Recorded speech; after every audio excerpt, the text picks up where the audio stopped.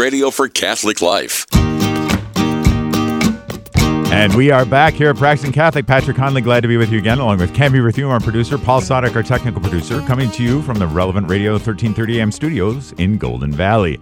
Well, as I'm fond of saying, my future feast day is coming up. While many of us rightly cling to our hope of heaven, we don't necessarily have thoughts of undergoing the canonization process. So guess when our feast day will be? Yes, that's right, November 1st, All Saints' Day. But let's go deeper into the solemnity to help us along. Father Michael Van Sloun, pastor of St. Bartholomew in Wayzata, is with us. Father, welcome to the program. Well, thank you very much for having me, Patrick. I really appreciate it. It's great to have you back. Thank you so much. So you always have some great words of wisdom for us, and today we want to look at All Saints' Day. And it often, we focused on this a little bit in last week's show, but it often gets overshadowed by Halloween, which last year you talked about. But what exactly is All Saints' Day, and why is it celebrated? Well, All Saints' Day is a great day to celebrate. I mean, in the early church, it celebrated the martyrs. And after the persecutions were over, it celebrated everyone who lived a good and holy life. And so the church lifts up the saints and says, look at these holy people. They were able actually to take the commands of Jesus and the gospel and to put them into practice in their daily life. And so what we want to do is, when we look at those saints, we want to say, you know something? If they could do it, I can do it. They can live a good and holy life. I can live a good and holy life. We believe that they've gone to heaven, and that is my hope, that in the future I'll be able to join them in heaven. You know, we talk about two communion of saints. We have the communion of saints of the living and the communion of saints of the faithful departed. So we here on earth are connected to the saints in heaven because we have those two communion of saints that are bonded together. Okay. All right. Well, that's helpful, but let's dig into a little bit more. What is the relationship between the church triumphant and the church militant, those in heaven and those who, the rest of us who are on earth, and not to leave out, of course, the church suffering, the church penitential in purgatory as well. Why are these things in the mind of God and in the reality of the church? Why are these elements of the church so important and integral one to another? Well, I mean, the fact that we are all united in Christ, whether we're living or whether they've passed away, I mean, that union just means so much in terms of strengthening our faith. We believe that they are around God's throne, the angels and saints singing God's praises forever. And, so sometimes the Protestants say that we Catholics, that we pray to the saints. Well, no, we pray through the saints. And we pray through the saints that they would intercede for us and on behalf of us to God in heaven. And, we're sinners on earth. And so, it's like a little kid that gets in trouble. You're in trouble with dad and you go, hey, Mom, would you talk to Dad for me about this? And so Mom goes to Dad and Mom intercedes for you, and then you can maybe get what you were hoping for, even though that Dad might not. We don't want to say that God is not positively disposed to us. That's one of the problems with the parallel. But the good side of the parallel is that because they have God's favor and that they're in heaven already, they have quick access to God, and God looks on them in a kindly way and is prone to listen to them. And I have to say, coming from a Protestant background myself, and also with numerous Protestant friends that I still have, as we're discussing some of these things, what I have noticed is that there is, from a more Protestant mindset, oftentimes there is a not just a veil, a thick veil, but almost a wall between us and those who have gone before. And in Catholicism, our understanding is that veil is very thin indeed. In fact, obviously with apparitions, that veil is all but taken away. But yet, even in the here and now, right at this moment, that I can be in conversation with those who have gone before. And to me, that seems to be a tremendous boost to not only my own faith, but also my understanding of the necessity of the communion of all. Because that is so part and parcel. So it kind of steals away this entire idea or understanding of it's just me and God, kind of, that sort of thing. But it's salvation, the new life that Christ has come to bring is a communal life, right? Don't you feel that kind of presence for yourself when you're in prayer with and about the saints? Yeah. So we talk a lot about canonized saints. And so you got St. Francis of Assisi and St. Clare and Benedict and Scholastica and all of those. But if you were to ask the average person, they would say that they know a non-canonized saint. Yeah. So, for example, my mother or my dad. Right. I mean, they've both passed on. Very good and holy people. I believe that they're in heaven. Do I converse with them? I do. Yeah. Do I feel that they're present to me? I do, constantly. Mm. So when you speak about the thin veil, I think the veil is thin indeed. They are with us and our companions. Mm-hmm. Right. Right. And that's it just came to me as a revelation. I was a bit long-winded there before, but so forgive me for that. But it was a wonderful kind of revelation of this tie-in with all who've gone before, marked with the seal of faith, right? So wonderful idea. So let's get down to the kind of more practical matters, Father. So what's a good way that we as practicing Catholics can honor the saints? Yes, especially on All Saints' Day, but throughout our lives, day-to-day lives. Well, one of the things that I love to do is that in the liturgical calendar, I mean, we have saints that are interspersed throughout the year. Sure.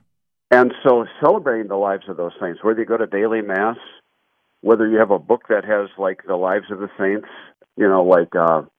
there's just so many different books that will take you day by day through the liturgical year and give you a short synopsis of that parent's life. I've got Butler's Lives of the Saints. I mean, it's 12 volumes. It gives you saint after saint after saint, not only the main saint for the day, but like 3, 4, 5 other saints for the day. Mm-hmm. And the whole idea is that we would be inspired by their life to live a better holy life. And one of the things that I love doing on All Saints' Day, both of the parishes that I was at, St. Stephen's in Anoka and St. Bartholomew's, have schools. Mm-hmm. And so on All Saints' Day, we would always have a half a dozen, 10 kids dress up as saints. Yeah. It was terrific.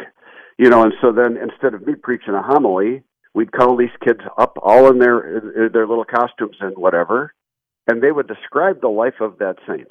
Mm.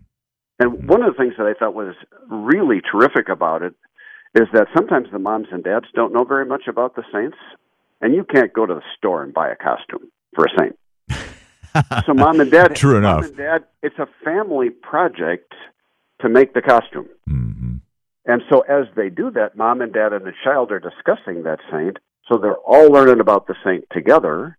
And then the child gets up and tells the story before their own class. Then they get up and tell it in church. I mean, I have had students from 20 years ago that will come back and say, Father, I remember the day on November 1st when I dressed up as Saint so-and-so. And they can tell you the story. It's implanted in their memory forever. Yeah, right. And that familiarity can only serve to deepen a child's and then onward into an adolescence and a young adult's and an adult's growing faith, certainly, as they... For sure. And the moms and dads, when they come to the Mass, mm-hmm. they are so proud of their kids. Right.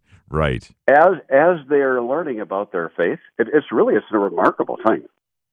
It is. It very much is. And I've got to say too, I would say I've had the privilege as a convert of coming into friendship with many different saints. My wife and I have our own personal litany of saints, that we go to saints.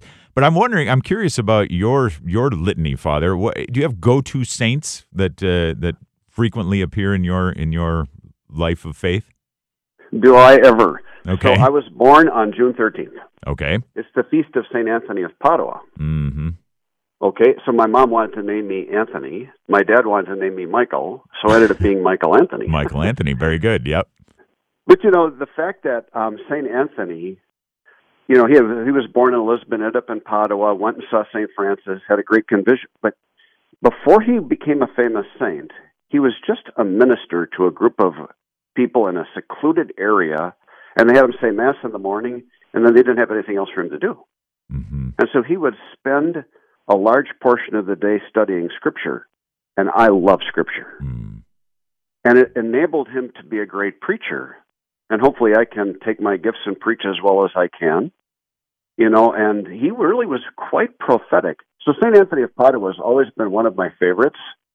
My mom had a great devotion to St. Francis of Assisi because she went to St. Francis High School in Little Falls. And I have a couple of aunts who are Franciscan nuns. And then I've worked with a number of Franciscans over the years. My mother had a great devotion to St. Maximilian Kolbe. Mm. So I have a little chapel in my house, Mm-hmm. and I have those three saints, St. Francis of Assisi, Yep. St. Anthony of Padua, and St. Maximilian Kolbe in a together picture, like a triptych, Nice. on the wall to honor those three. Yeah. Great idea. Yeah.